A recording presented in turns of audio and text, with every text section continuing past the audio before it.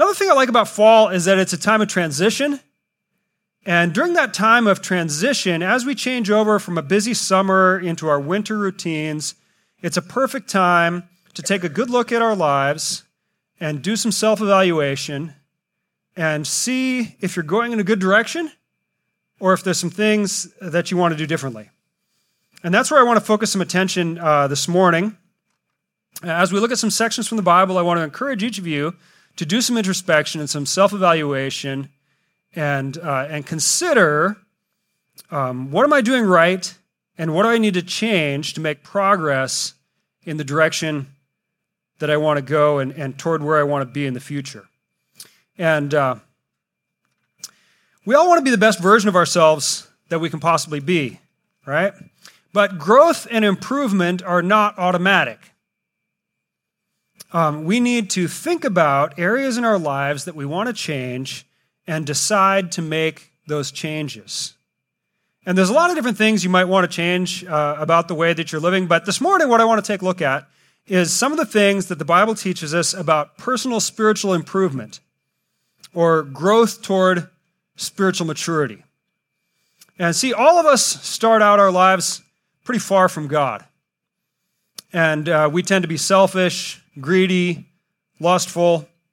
And as we grow toward spiritual maturity, we become more humble, we learn to serve others, we have financial contentment, and we gain control over our passions rather than being controlled by them. We start out ignorant of God and His ways, and as we grow over time, we get to know Him more and we get to have a personal relationship with Him. That's what I mean by spiritual growth, to move from our sinful state of separation and ignorance and to grow closer to God, both in the way that we behave and in our relationship with Him. Now, there's a lot of landmarks that we could put on that line of places, important points, important steps along the way. But by far the most important landmark in each of our lives, in each of our spiritual journeys, is that point at which we surrender our lives to God, repent of our sins, and put our faith entirely in Jesus' sacrificial death to save us from sin and guilt. Now, probably there's some of you here that haven't come to that point yet. You're still kind of on the left-hand side of that mark. You're at a place in your spiritual journey where you're searching for the truth, and you're looking for inspiration, and you're still figuring out what it would mean to really make that full commitment and surrender to God. And that's a good place to be. That's a good place to be. Jesus warned people strongly that they should consider the cost before choosing to follow Him and deciding to become one of His disciples. But where it becomes a problem is when you stay over on that side and you never make the leap and you never cross over and get on the other side of the line. Some people move back and forth a little bit on the line. Sometimes they're getting a little further away from God, and sometimes they're getting a little closer to God, but they never actually make the commitment and make that full commitment to Christ. You might go to church for years and make little moves toward God, but always hold back part of your life or always hold back a part of your trust and never really give yourself completely to God and never reach that point.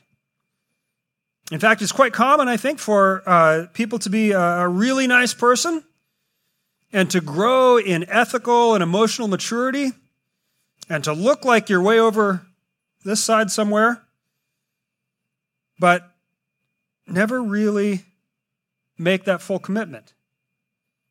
So I encourage each of you to take this opportunity here as we're taking some time to reflect on our lives and take this opportunity to take a good look at yourself, soberly consider which side of the cross are you really on. And if you haven't yet crossed that point, ask yourself, what is holding you back? What's stopping you? Then work on moving along the line of growth until you're ready to make that decision and surrender your life to Christ. Now, for a lot of us here this morning, we've already made that choice sometime in our past, and we're on the right-hand side of that line. But for some of us, we act like crossing that point that is our initial salvation experience, that's the whole thing. That's all there is to being a Christian. Some of us, we pray the prayer of repentance, we receive forgiveness, and that's where our spiritual growth ends. And after that, we just go to church most of the weeks, put some money in the offering, try to get rid of a few bad habits, and that's all there is to being a Christian. But that is not the Christian life. We are meant to be constantly striving to grow more and more in holiness and knowledge of God. Here's the way the Bible puts it. And now it's the Apostle Paul speaking here. He is one of the greatest missionaries of all time, author of 13 books of the Bible. And here's what he has to say in Philippians chapter 3. He says, not that I have already obtained all this, or have already arrived at my goal, but I press on to take hold of that for which Christ Jesus took hold of me. Brothers and sisters, I do not consider myself yet to have taken hold of it. And that's a point that Paul is really emphasizing in this passage. He's saying, I have not arrived at my goal. What does he mean? Is he not yet a Christian? Has he not experienced salvation? Is he in a condition of guilt before God, not having received forgiveness for his sins? Is that what he means when he says, I don't consider myself yet to have taken hold of it? No, of course not. Clearly, Paul has experienced salvation from his sins. Jesus' blood has been applied to his account. He is destined for eternity in heaven with God. But there is something more that Paul is striving for. It's not just something that's a little extra either. Like a little, I've got the main thing, but I need a little icing on the cake there just to get this little bonus. No, it's something that is the very thing for which Christ Jesus took hold of him. He does not yet have. So let's keep reading here. Verse 14. He says, I press on toward the goal to win the prize for which God has called me heavenward in Christ Jesus. That's the Christian life. It is a life of constantly striving toward spiritual maturity and growth. It's an urgent seeking after God. In fact, the pace of growth should accelerate after the time of salvation, not slow down. The Bible teaches that this is an expectation for mature believers. The next verse there, verse 15. All of us then who are mature should take such a view of things. And if on some point you think differently, then God will make that clear to you. If you're already mature, then you should be striving toward maturity with all your effort. Now, movement on the line, drawing closer to God and godliness should be a goal for all of us all the time. This theme is all throughout the Bible, and I just want to look at a couple of other places in the Bible where we see the same idea. One is the book of Hebrews, where it says, therefore let us move beyond the elementary teachings about Christ and be taken forward to maturity. We need to be moving beyond the basics. Understanding and following the foundational teachings of the Bible, that's necessary, but that is not the whole thing. We need to get beyond the basics. 1 Timothy chapter 4, train yourself to be godly. For physical training is of some value, but godliness has value for all things, holding promise for both the present life and the life to come.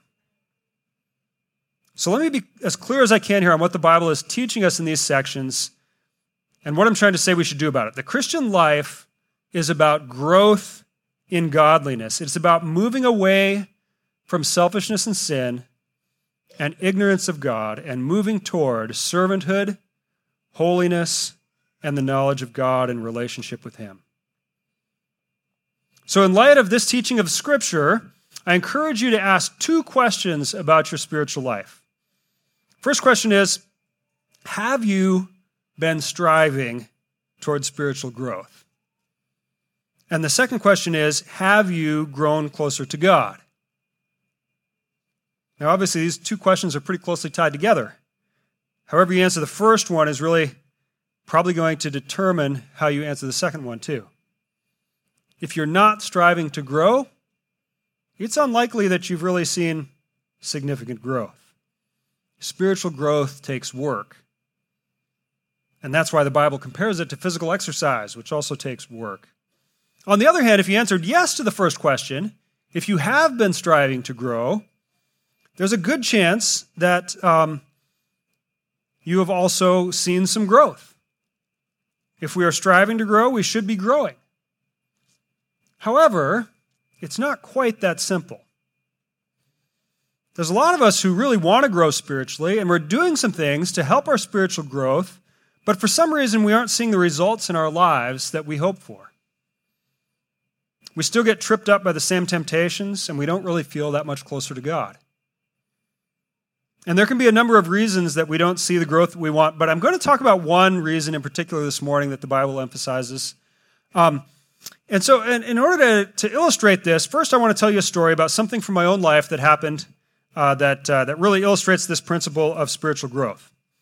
Now, I've been a runner ever since I was a kid, and I ran on school teams when I was in school, and I was pretty serious about it when I was in college. I ran cross country and track, and I did fairly well.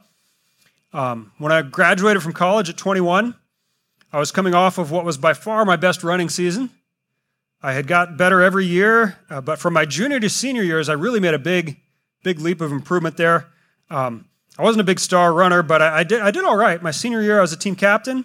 I was named to the all-district team, qualified me to run at the 1992 NAIA National Cross Country Running Championship. And when I left school, I had plans that I was going to keep running and keep competing. And in fact, I knew that the very best long-distance runners actually peak when they run the best times of their lives in their mid to late 20s or even into their 30s. So, in fact, the average age of track and field athletes at the 2002 Olympics on the U.S. team, average age 26. The U.S. track team had people in their 40s at the Olympics. So I was only 21. I figured I've got at least 5 to 10 years of continuing to improve before I reach my peak.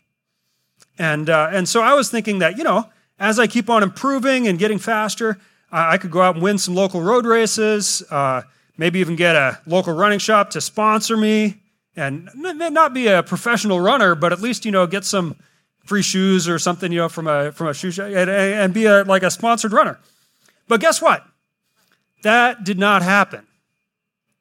Actually, what happened was that I most definitely peaked in my last year of college when I was 21. Not only did I not continue improving year to year, I actually got a lot slower after I left school. I never again came anywhere close to the times that I ran in that senior year of cross country. So what happened? How can we explain that? Was I some kind of a statistical anomaly where I peaked at 21, where most people peak 5 to 10 years later?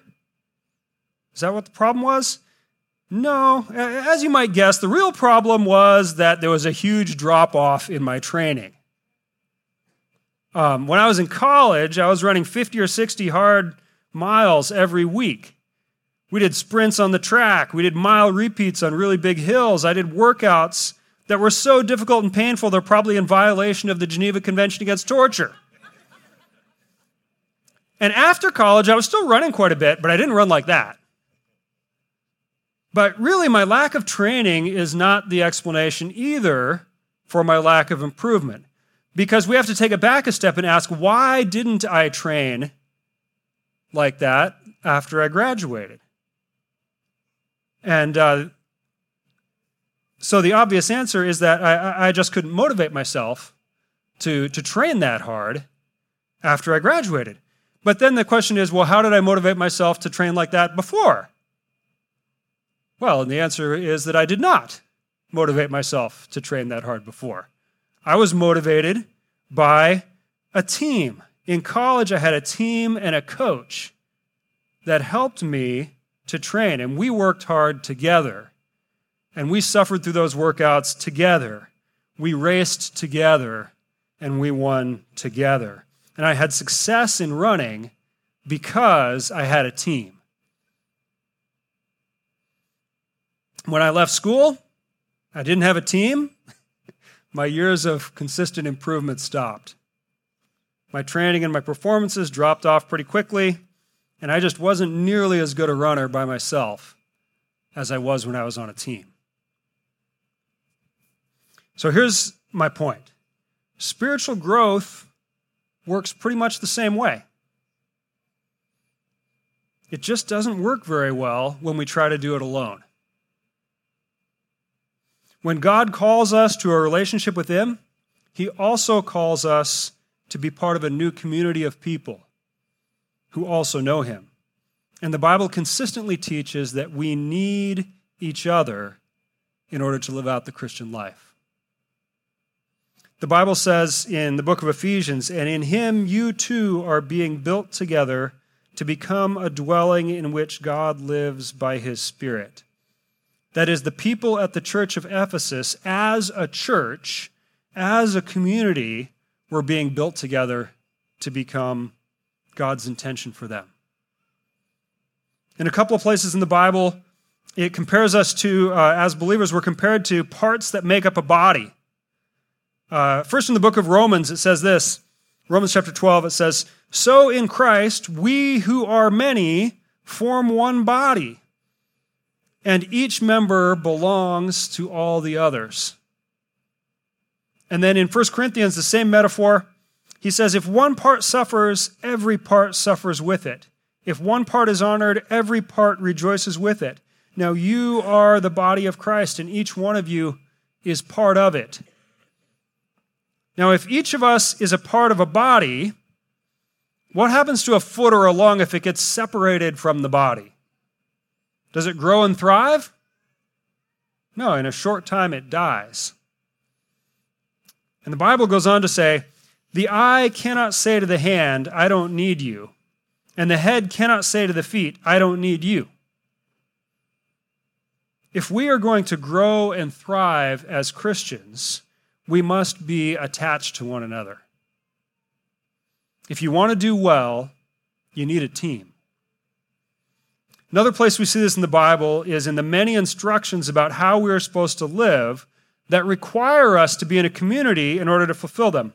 I'm just going to run through several of these here. Galatians chapter 2, "Carry each other's burdens. In this way you will fulfill the law of Christ." John chapter 13, "By this everyone will know that you are my disciples if you love one another." Romans 12, "Be devoted to one another in love. Honor one another above yourselves. Let the message of Christ dwell among you richly as you teach and admonish one another with all wisdom through psalms, hymns, and songs from the Spirit." In order to do any of those things, we must be in community, in relationship with one another. The Christian life cannot be lived by yourself. You need a team. And you're not going to experience real growth and progress as a Christian if you're trying to do it on your own. What we need is this. It says koinonia, and it's usually translated into English as fellowship, but biblical koinonia is deeper and more significant than what we usually mean when we talk about fellowship. Often what we mean by fellowship is food and casual conversation. But real koinonia, real biblical fellowship gets deeper than that. It involves all the things that were in those verses we just looked at. Devotion to one another, forgiving one another, carrying each other's burdens, humility, patience, bearing with one another, loving one another. See, real koinonia is a close spiritual relationship of mutual encouragement. And that is the kind of relationship that existed among the believers in the early days of the church. In Acts chapter 2, it says, "They devoted themselves to the apostles' teaching and to the fellowship and to the breaking of bread and to prayer." See, they were devoted not only to studying the Bible, but also to fellowship, which included eating together and praying together. And so that fellowship, that koinonia that we are looking for gets beyond surface level chit-chat. People who are experiencing Christian fellowship are able to ask for prayer for real issues in their lives. Not just the safe areas, health and finances and things like that. No, we can really talk about the real things. In real koinonia, people have genuine empathy for one another. We care about one another's lives. The Bible describes it like this. It says, "In humility, consider others better than yourselves. Each of you should look not only to your own interests, but also to the interests of others." People who are experiencing this fellowship care about each other and look out for one another. They really know each other and are known by each other. And it's in the context of this kind of fellowship that much spiritual growth takes place. So now here's the thing. If you want to experience this, coming here to church on Sunday mornings is not enough. See, most weeks we have like 200 people here on a Sunday morning, and coming here is not being in fellowship, it's being in a crowd. Now, don't get me wrong, being part of a large Sunday morning is great. We're able to worship God together, led by a great team of musicians. We receive quality teaching from God's Word together. I love our Sunday morning worship. But this really is not a time for genuine relationships. Some weeks we take a few minutes, we greet each other and things, but mostly we just sit in rows and face forward. And that's not relationship. We might visit over coffee after the service, but most of those conversations don't really get into the deeper things of life. If this is the extent of your relationships with other Christians, then you don't really have a team. You don't really have koinonia. But if we don't experience real fellowship on Sunday mornings, then what are we supposed to do? Where can we find this kind of fellowship at Clearwater Church? And there's a few different places, but the biggest place, and the one that I want to emphasize right now, the biggest place where Clearwater provides environments for this kind of deeper fellowship is in the journey groups. And when it comes to true fellowship, smaller is better than bigger, and circles are better than rows. And our journey groups include a time of teaching, but that's not really the most important part of the group. Group meetings also include times of casual conversation, interaction, but that's not really the most important part of the group either. In journey groups, we interact with the teaching. We discuss things. We interact with each other about the Bible and about the ideas that the teaching raises. And that's where most of the real learning takes place. In groups, we share about our lives and we pray for one another. And that's where we can have real fellowship. The Bible says, "As iron sharpens iron, so one person sharpens another." And that's what we're aiming at in our journey groups. Our groups are meant to do life together, sharpening one another, building one another up, doing all the things that we've talked about this morning, helping each other to grow. No group does all this perfectly. It's not like you just sign up for the group and walk in the first week and automatically great fellowship and spiritual growth will result. It takes time to develop those relationships and get to know people, and you're probably not going to walk into your first group and immediately have that deep bond with everybody who's there. But if you want to experience koinonia and you want to experience the spiritual benefits that come from it, it's going to take a commitment. Remember that verse from Acts we looked at a couple minutes ago? It said, they devoted themselves to the apostles' teaching and to the fellowship and to the breaking of bread and to prayer. It takes devotion to fellowship and devotion to one another in order to experience the real Christian life. So if you're already part of a group of Christians who are committed to helping one another to grow, lean into it. That's great. If you're already in a group like that, be committed to it. And that might be a formal ministry of the church. It might be some of kind of a more informal group of friends that you have. But if you already have some brothers and sisters in Christ you get together with, make the most of those relationships. Be devoted to the people in your group.